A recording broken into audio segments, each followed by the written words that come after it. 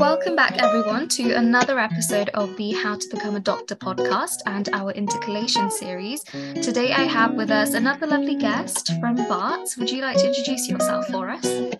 Yes, hello everyone. My name is Marcela Dackenberry. I'm a third-year medical student at Barts, and I intercalated in cardiovascular sciences at Imperial last year, so after my second year.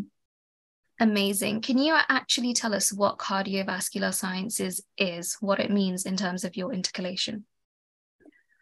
So cardiovascular sciences, it does sound quite broad, and it actually is, because it will entail everything that has to do with the endothelium firstly. So that's all your blood vessels. You do cover the vasculature in detail. So mainly the atherosclerosis process. However, it is mostly focused on the heart, so all the pathologies with the heart are studied in more depth. For example, some of the main areas that we did during the intercalation was heart failure. We did the pathologies of the endothelium, and also we covered a lot on congenital heart disease and arrhythmias. So all these are the main fields that you study when you do cardiovascular sciences. Perfect. So all of this content, was it split across specific modules, and did you have any practical components? So we had 3 modules, and the first module had 3 blocks. The first block, as I mentioned earlier, was about the science of vascular disease. And then the second block was congenital diseases and arrhythmias. And then the third block was heart failure. And during these blocks, there was lectures that you had mainly Monday, Tuesdays. But what was quite interesting about this course was that we had debates. So there's a lot of gray areas in all these different subjects, in all these different conditions, whether the mechanism is unclear or maybe how to treat it may be unclear. So what we would do, we would separate in groups and we would debate. One would take one side of the argument and the other group would argue for the other side. So that's how we would learn. And sometimes none of the groups was correct, but the director of the debate would actually then give his opinion, but that doesn't mean that that's the only way to think about it. We would also have journal clubs, where this would entail you reading a research paper beforehand, and then we would gather together as a group and discuss this research paper. They were very advanced research papers, so you would learn a lot about the most innovative scientific methods that they're using to study something, like the different stem cell therapies or all kind of amazing stuff that scientists are doing. And so those were the main, and also student presentations and group presentations. They would give you a topic and then you had to present it as a group. So it was a lot of group work. I think 90% of it was group work during the first module. And then the second module, it was again group work. We had to do a group literature review. So this is where the second module was all self-directed. You had no help. Almost no help. We did have some sessions where we could ask questions, but most of it was you relying on your team to produce your literature review. They would give you a topic that you had no say in, so you couldn't choose your topic. They would just give you one. You had to find the evidence out there and support it. And then you also had to do a case study in this self-directed module. This was quite a good experience, because this way, if for someone that has never done case studies before, it taught you all the steps I mean, you actually had to learn the steps yourselves. That was the tricky part, actually, because it was self-directed. And then the third module was the research project, which was 3 months long. And then in this research project, you have to do your dissertation and also come up with a presentation. So these were the 3 modules, but the second and third were very self-directed. It was just the first module where it was lectures, group-based discussion, journal clubs, and debates. That sounds really interesting. That's super different to medical school. I don't have very much experience in debating, and I know group work isn't something a lot of us are very used to. So how did you manage your workload throughout the year, especially with your self-directed module? I would not know where to begin. I must say it was very difficult. As you said yourself, we were not really used to doing group works in medicine, but this intercalation was 90% group work. And it was a bit intimidating at first. However, what was good about it is that it wasn't assessed. So we actually weren't being assessed, apart from the second module where you had to do the literature review. That one was assessed, but then during the first module, the group work was not assessed. So you could do as much or as little as you wanted. However, you did get more out of it when the group was working together. And but sometimes it did get a lot. Like we would have two group works sometimes a day with different groups as well. It's not like you were working with the same group. Each time it was a different group. So that's something to bear in mind. But I do think that was very course specific. So I don't want to scare anyone off intercalation. That was just the course structure that you had to work with literally everyone in your course. That was the good part about it, actually, because you get to know everyone. So this way you kind of see which people are more like you, and you start to make friends as well, because you start to resonate with some people more and less with others. And personally, I've made some really good friends at Imperial. Not just Imperial students, other external students as well. So that's what the group work helped me with. But the way I managed it was just being active. So always make sure you make a WhatsApp group chat. If no one has made it, then you should take the step to do it. Because this way someone at least is encouraging the group to do some work. It's in our own benefit after all. If you're not going to do any work, then you're not going to get anything out of it. So try and make the group chat as soon as possible. If you see that everyone's being a bit slow, then try and separate the work, because if you do separate it, everyone will be happy to take a part, because it doesn't really matter what part you take because it's not being assessed.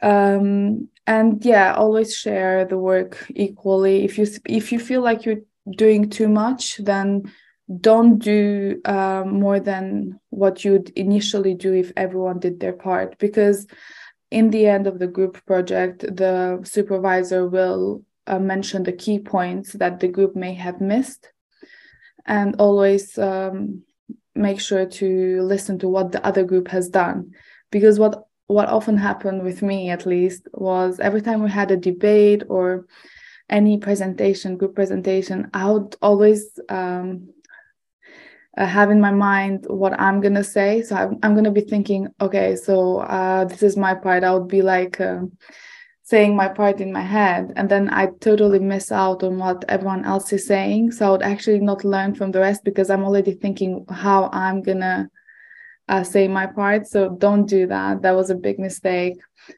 Don't worry about what you're going to say, but focus more on what everyone else is saying. This way you can at least learn the other side of the argument. Perfect. And time management, of course, it's really important. Yeah, so it's actually really nice to hear that you've had such a positive experience despite not being used to this kind of course structure. You mentioned assessments really quickly there. So how are you actually assessed throughout the year? How much of your grade is dependent on which parts of the course? Yeah, so the first module was 15% worth, and then the second module was 25%, and then the rest was the third module. So with the first module, you actually had 3 separate assignments. These were, even though you were doing group work all the time, the assignments were actually individual assignments. However, all the group work that you did should have prepared you for these assignments. The first assignment was writing a letter to the editor. And then the second assignment was preparing a presentation on a topic that they gave you. And then the third assignment was just doing some data analysis and presenting it in a publishable format, so like a scientific paper type of thing. And the good thing was, before each assignment, we had a week off. So a week where we had no lectures, nothing, no commitments. You just had to focus on the assignment. That's so nice. That was such a good thing, because you had so much time to work on this assignment. And the other good thing about this particular course, was that before every summative assignment, we had a formative. So like we had a try, basically. We could submit something that, but the topic would change. So they'll give you a similar topic, and then you submit it. They would mark it, give you feedback, and then when they gave you the real topic, you'd have the feedback to work on. So you could write your new assignment based on what you've learned from the previous one. So you had a lot of help, I think. You had your own tutorial group that would like support you, and everyone would actually give you feedback as well, because we would discuss our work in front of everyone, which was quite for some people maybe it's not that good, but I found it really useful, because students can be quite good at giving feedback too. So that was quite good, getting all that support from your tutorial group. The assignments during the first module, they weren't very, very difficult, but the difficult part was sometimes there was not very clear what it was asking. So the topic they would give you would be misleading, but they would do that on purpose so that everyone could give their views and everyone would go from a different perspective. And in the end, we would have feedback sessions. All the course would gather and they would give us a general feedback session, and they would pick out like who did the best section. They wouldn't say a name or anything, but they would pick out the best sections or the worst sections. And you'd see what variety there was. So everyone went from multiple angles, and it was like quite amazing to see how many ideas there was in the room. And then in the second term, the literature review, it was a group work, so your grade depended on the overall grade. So you had to make sure that the whole group did a good job.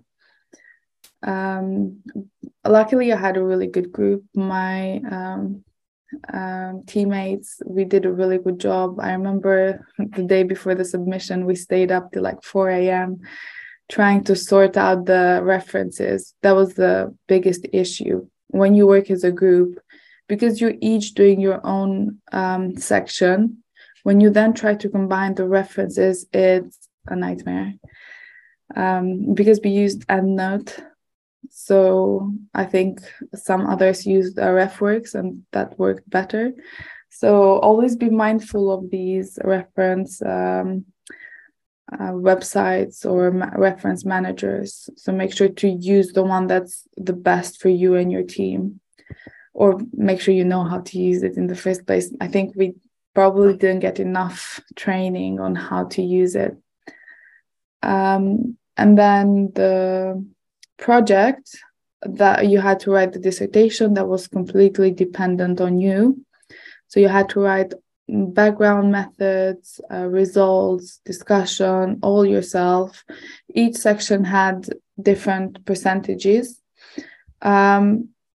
The most important section was the discussion and the introduction. So the results weren't as important because, I mean, of course they're important, but not everyone could get enough results in 3 months because it is quite a short amount of time. And they were more interested in how you present those results.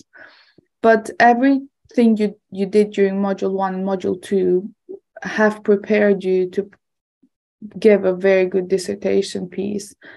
And I felt really confident at the end of the project because I knew what to do. And even though it was very stressful in the beginning, like trying to get all those assignments done on time, I felt like those assignments were really necessary for the dissertation, because when you're in medical school, you don't have time to practice these skills. Like I had barely done any essays or I had never done a literature review for sure, or I had never written a letter to the editor. I have never presented to a professional team. That's probably because of COVID as well. Like I started my first medical year in 2019 and COVID hit 6 months after. So then it was online.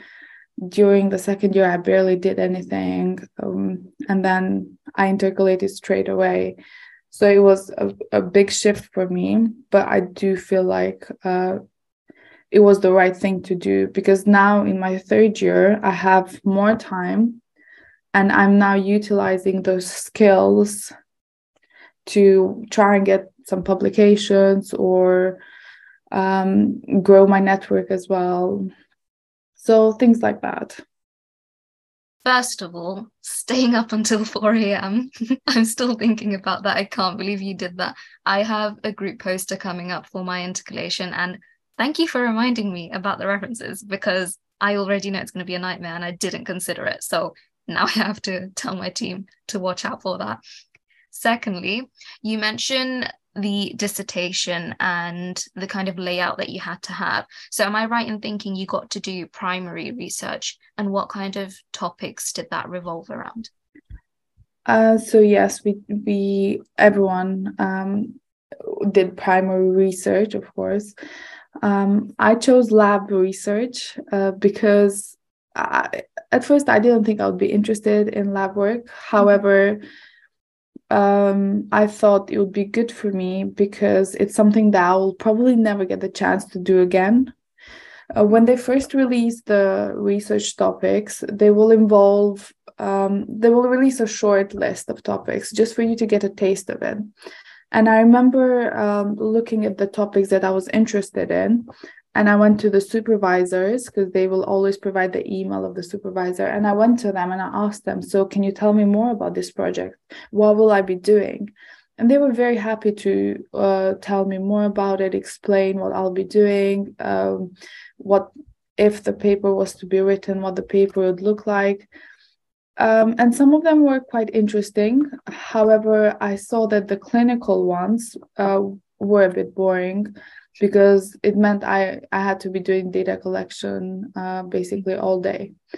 And I realized that I can do that anytime. So right now, as a medical student, I can just ask any consultant and be like, can I do a research project? And then they'll be very happy for you to do it if you've got the time. So you can easily just start collecting data, which is why I didn't want to do that, because if anything, I can do it anytime. So I decided to pick something very novel and interesting. And I did come across a topic that I was very, very passionate about, and that's aortic dissection. So there was this research available about looking at biomarkers for aortic dissection. And it was a lot of new scientific terms that I was learning, new scientific methods. I was using plasma from real patients. I was taking consent forms. There was a lot of ethics involved because of the research involving human material. I was also collecting aortas from real patients during surgery. So it was the best project I've ever done. I mean, it was my first project as well, but I don't think I'll ever do such an interesting project again. And I was very lucky to be given the opportunity to do it, because I know some of my friends, they didn't like their projects, and though they were the ones that had the clinical project. So I'm not surprised. So for everyone who's considering an intercalation, I would definitely recommend trying something new, something that you know nothing about, because you will learn much more and you will enjoy it much more as well.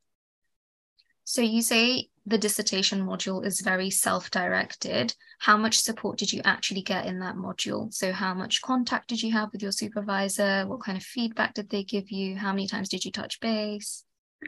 I was lucky to have two supervisors, because one of them was a scientist and the other one was a cardiothoracic surgeon. So in that sense, I had a lot of support, which I'm very happy about. But of course, this will differ depending on the project. But a good way to tell how much support you'll get is by looking at the research topic and also looking at who's supervising it. If more than two people are supervising it, then definitely go for it, because that means you'll get more support on it. And if more people are supervising a project, that means the more important it is as well. So that's also a tip that I have. And yes, I did get a lot of support, especially in the lab, because most of the time I was in the lab in the Hammersmith campus. And my supervisor was there all the time. He was from 8 a.m. till 5 p.m. every day. The most organized person that I know. Any question I had, he was there to answer. So I'd say I had a lot of support for everything. I would never do something without first asking, and that gave me a lot of reassurance. So I would never feel in doubt. If I did something wrong, I would immediately know, because my supervisor was there to tell me as well.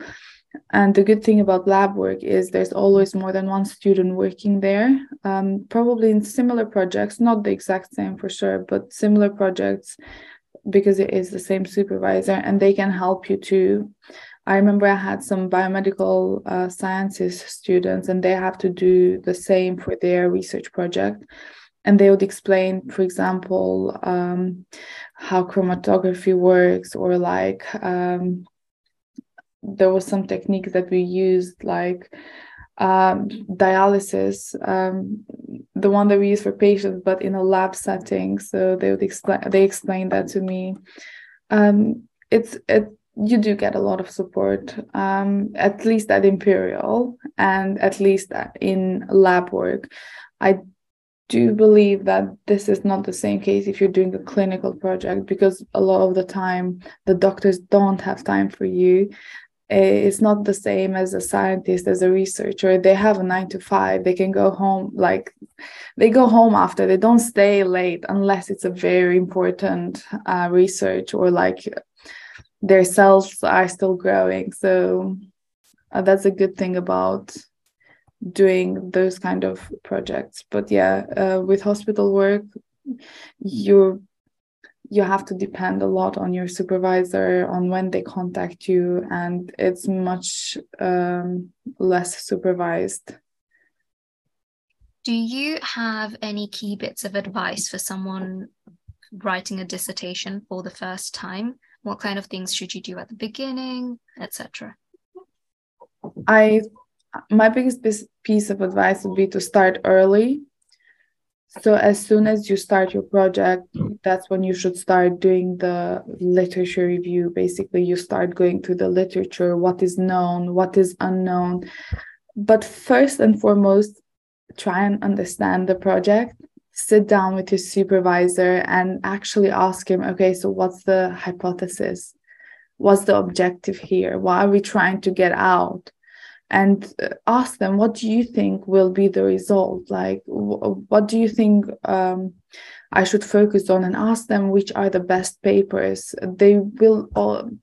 They are experts in this field, so they will have papers to send you for you to read. So always ask them first, because they will definitely send you the primary papers, the one where the research idea comes from. And once you read those, everything will start to make sense. And then you just, from the papers they've sent you, you can then start and pick out the papers that they've referenced. And this is how you build your RefWorks and all your reference library. So always go by what your supervisor says. And then if you've started early enough and if you read a lot, you will know what to write in the methods as well, because it's very likely that this research project that you're doing is been done by others before. For example, for mine, it was biomarkers for aortic dissection. There's been plenty of studies looking at biomarkers for aortic dissection, but not this specific biomarker. They've looked at other biomarkers, so you can really understand a lot from their method and then see how similar your method is to that and kind of base your method on it. But with lab work is a bit complicated because you do have to write a lot of detail, and most of this detail will come from your supervisor explaining why we do certain things. So, but for other people who are not doing lab projects, or they're doing hospital projects, clinical projects, then definitely have a look at similar papers, because that will be a great template for you to work on. And for the results, my biggest advice would be to have a very good understanding of the statistics, because it's very important. If you've done the statistics wrong, then no one's going to look at your paper. It's not good. It's worthless. I'm sorry to say that, but that's what your result basically is the statistics. And if you have a good understanding of the basic statistics, then that's what you should start with. So all the correlation tests, all the comparison tests, make sure, even sometimes can be disheartening to see that the p-value is not significant. You should not try to change the data, because a non-significant value still says something. And it could be because your sample size is not big enough, so maybe try and consider increasing your sample size, but always have a discussion with your supervisor. But definitely make sure you're doing the right statistical test. Always check for standard deviation, normal distribution, check if your data is skewed or not, because that is quite important in choosing the right test. To get that knowledge, for example, my course did offer help on statistics, so make sure that you pay more attention to the lectures where they teach you on how to do stats. That was something that I did not do, so when it came to the results, I did struggle a bit, so I had to do like extra reading, but it was still okay. It was still a good learning curve. I liked that I had to go and read myself. I think when you go and actively search for new knowledge, you get more out of it. Stats are the bane of my existence. So I'm really glad that I'm doing secondary research only for my intercalation. Kind of sad that we don't get to do primary research, but that's because we don't have enough time in our course to do that. Anywho, I wanted to ask, why did you actually pick cardiovascular sciences, and why did you decide to do it at Imperial? So cardiovascular sciences, because I've had an interest in cardiothoracic surgery from my first year, but that's because I had a really good mentor and he was a cardiothoracic surgeon. Because I looked up to him so much, I was convinced that I wanted to do what he does. So I thought I'm going to do cardiovascular sciences because I love it. And I didn't know if I was going to love it or not. It ended up that I love it. So I'm glad that I did it. And I chose Imperial because my uni did not offer cardiovascular sciences. And I think the other option was UCL too. I think with Imperial, there was no particular reason why Imperial. compared to UCL. They're both great universities. I won't be offended. Don't No, worry. they're both really great, and I know other people from Bard that had done it at UCL, but I chose Imperial because when I applied to med school, they rejected me, so I was like, let me try and apply now and see if I get in. It's a dumb reason, but I'm happy that I chose Imperial just because I really like the South Kensington area. We weren't much in that campus. The cardiovascular sciences actually happens in Hammersmith campus, and that is in White City. But during the independent learning, I was in South Kensington all the time, and I love the area there. It's just so beautiful there. What was the application process like for Imperial applying as an external applicant?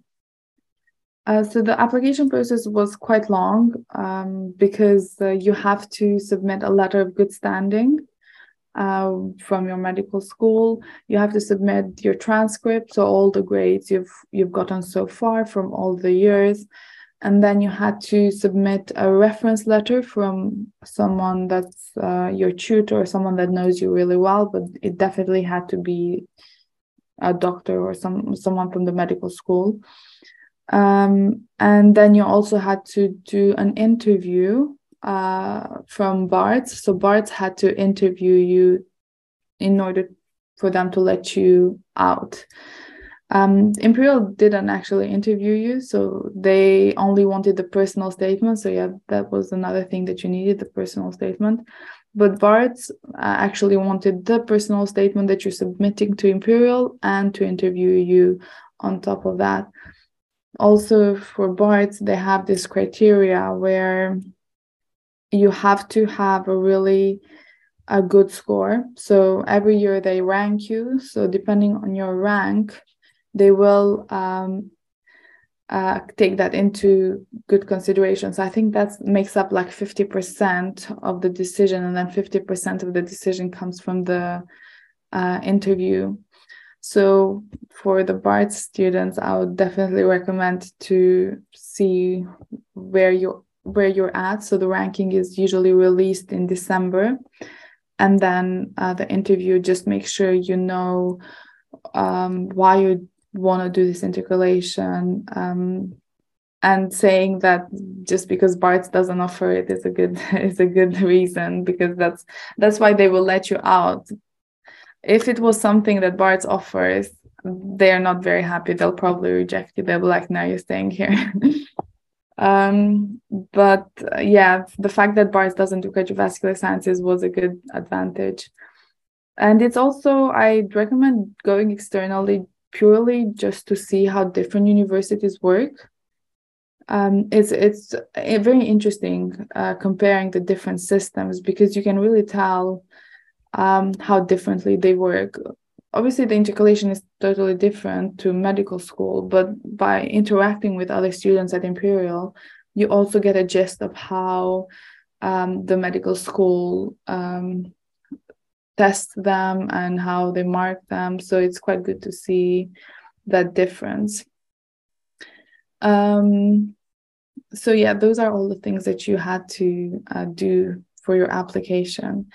I would recommend also checking when the dates are, because I know for Barts they will have the deadline in February, whereas Imperial had the deadline in March. So you have to make sure you've got all your application ready by February. Otherwise, if your home university doesn't accept you, then you can't actually intercalate. And yeah, do practice for the interview if you really want to go externally. And the other good thing about external intercalation is that you do get some time off medical school. It's not just any intercalation, not just external intercalation. You do get off medical school. It's completely different. It's a different type of stress, if that makes sense. Yeah, it's living it right now.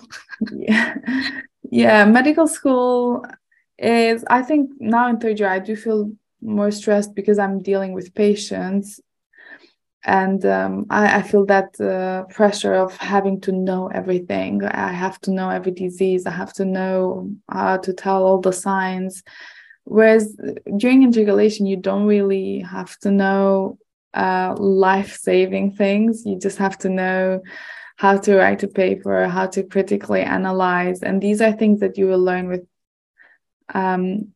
with practice, which I guess is the same for medicine, but still intercalation is quite a good experience in terms of taking time off the emotional stress you get from medicine. Fab.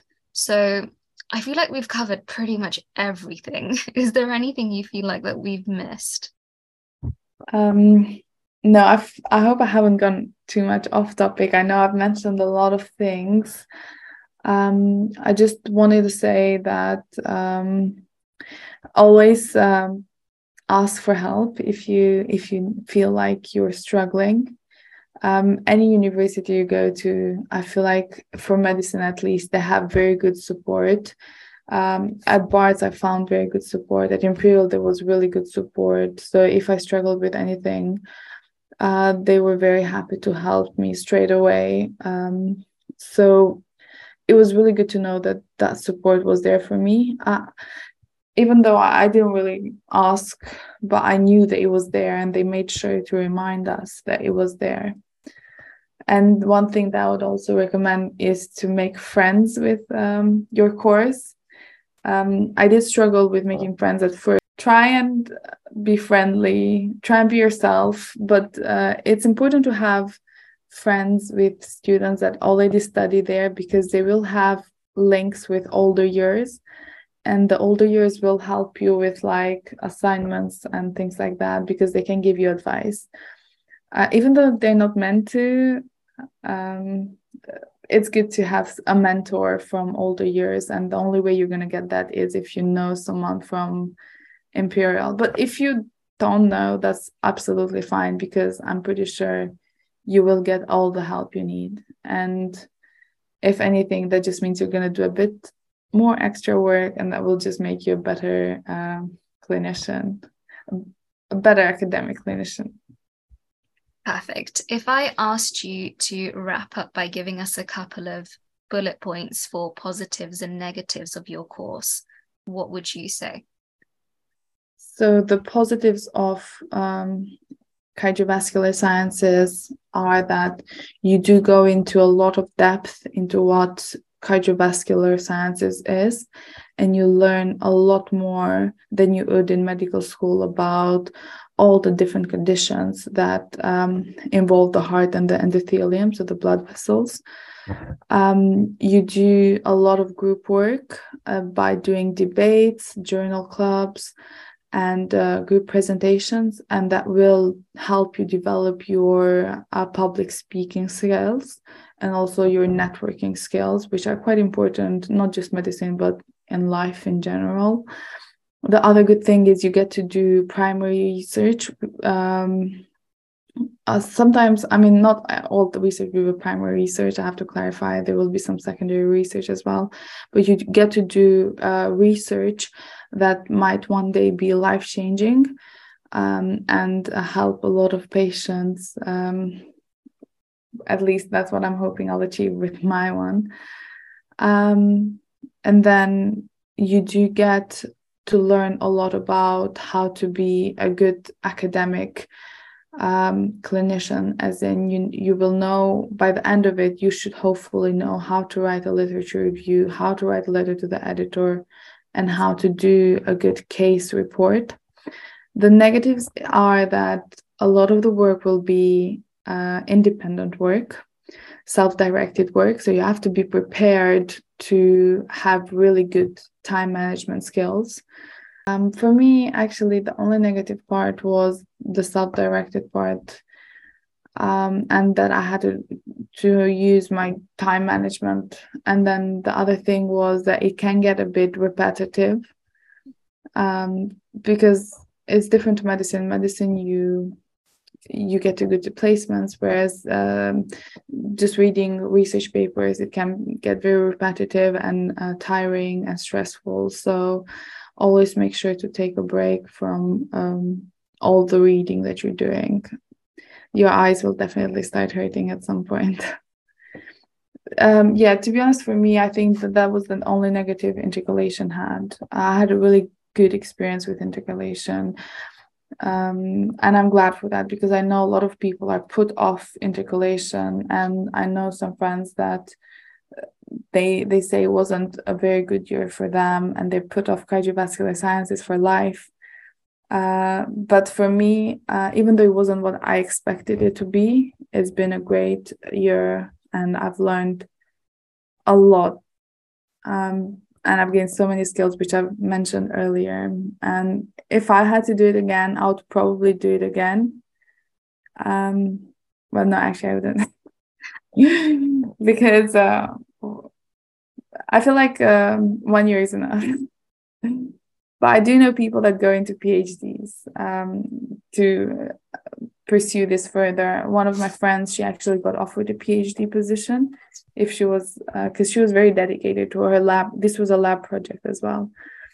She was very dedicated to it, and she was offered a PhD position, but she didn't take it because that would mean that she would take a lot of time of medicine. So it's something that you can actually do after your intercalation. You can consider doing that, and you can postpone your medical studies, but obviously they will depend on your experience overall. So can you tell us where we can find you if we wanted to learn a little bit more about your experience? So yes, when I first started the intercalation, I opened this Instagram page, and it's called the Intercalating Medic. There I've shared some tips as well on how to do well in your intercalation. And these tips actually I've collated from all my friends at Imperial. So it's quite good to get tips from everyone else. Some of them have actually managed to get publications already. So that's quite good. And all of them have gotten a first. So I totally trust them. And I've also shared some of the work that I've done in the lab. Because I love lab work so much, I would always be recording, because some of the stuff were very fascinating, like using liquid nitrogen, or like, pipetting sounds very basic, but it was quite interesting at first, and I found it really cool. So I've made a lot of reels, not a lot, but I've made some reels that you can find on the Instagram and see more about what the day in the lab would look like. So if you're interested, definitely check it out. And I've got a lot of students asking me about how to get experience before applying for intercalation. I think a lot of students are worried about personal statement and what to write in it. Yeah. I think one advice I would give to everyone is don't think too much about it. If you really want to do an intercalation, all you need is a passion. So just put a lot of emphasis on the reason why you want to do this, what actually inspired you to do this. And you can use any experience as a research experience. For example, we have these student-selected components, and if you choose a student-selected component relevant to the intercalation, then just talk about it and say how much you like to do research, because after all, not everyone wants to do research. So you still have a pretty good chance of getting accepted. That sounds so exciting. I'm going to give you a little stalk when we're done recording. And guys, look out for the promotional post. I'll tag her in it, and then you guys can take a look at that. Super easy. It has been so amazing speaking to you. I've learned so much, and it's been lovely having you on the podcast. Thank you so much for all the advice and information that you've given. I know that it's going to help a lot of people. I hope it does. Thank you very much for inviting me. It's been a pleasure. We hope you enjoyed this episode. If you want more, be sure to check out all our previous episodes, ranging from our highly popular Open Pods, UCAT, BMAT, and interview advice episodes, and more.